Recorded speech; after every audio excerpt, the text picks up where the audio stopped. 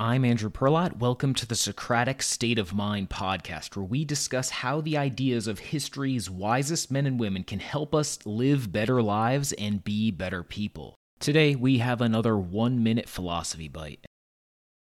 What if I handed you $3 million and just one goal?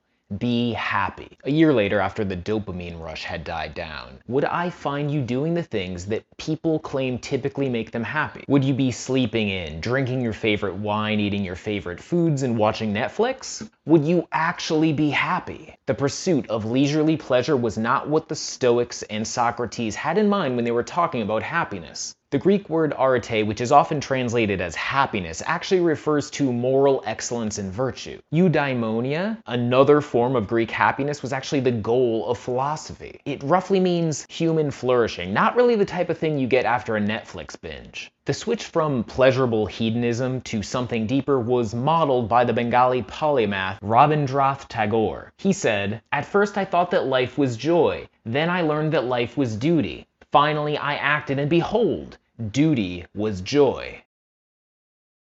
Thanks for joining us. If you enjoy Socratic State of Mind, please rate us on Apple, Spotify, or whatever service you use to listen. We're a new podcast, and good reviews help more people find us, which helps ensure we can continue to do this. Thank you.